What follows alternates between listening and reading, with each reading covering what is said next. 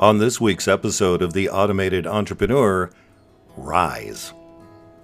It's one of the most agreed upon methods of increasing productivity, and yet many of us simply cannot force ourselves to start our days 1 hour earlier.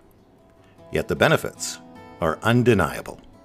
A 2019 study jointly conducted by American and Australian universities concluded that participants who rose earlier reported decreased feelings of stress and depression, while feeling increased levels of physical and cognitive energy. Now, I'm not suggesting that you wake up at 4 in the morning. Waking up early looks different for everyone, but the rewards are universal. You give yourself alone time that isn't infiltrated by work or personal distractions. You earn valuable mental muscle building skills in discipline, consistency, and positive habit formation. You take charge of the day instead of dreading the first task. And this is an ideal time to wake up slowly while enjoying your favorite beverage and listening to your favorite podcasts. As with most habits, don't expect overnight results. Having that expectation can hijack any pending success if you're not a natural early riser. So start with 15-minute increments and slowly increase your rise until you have gained an extra hour daily. Here are 3 tips for waking up earlier to get a jump on productivity. First, adjust your evening routine. Good sleep starts with winding down.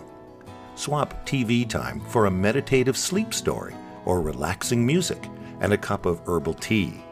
Put your phone in the side drawer or leave it in another room altogether. Secondly, create a non-negotiable wake-up time. No snoozing allowed, no hesitations. When the alarm goes off, your feet hit the floor. Even a moment's hesitation will allow room for that little voice inside of you to start whispering words of self-sabotage. And third, don't deprive yourself. Waking up earlier isn't a punishment, it's self-reward.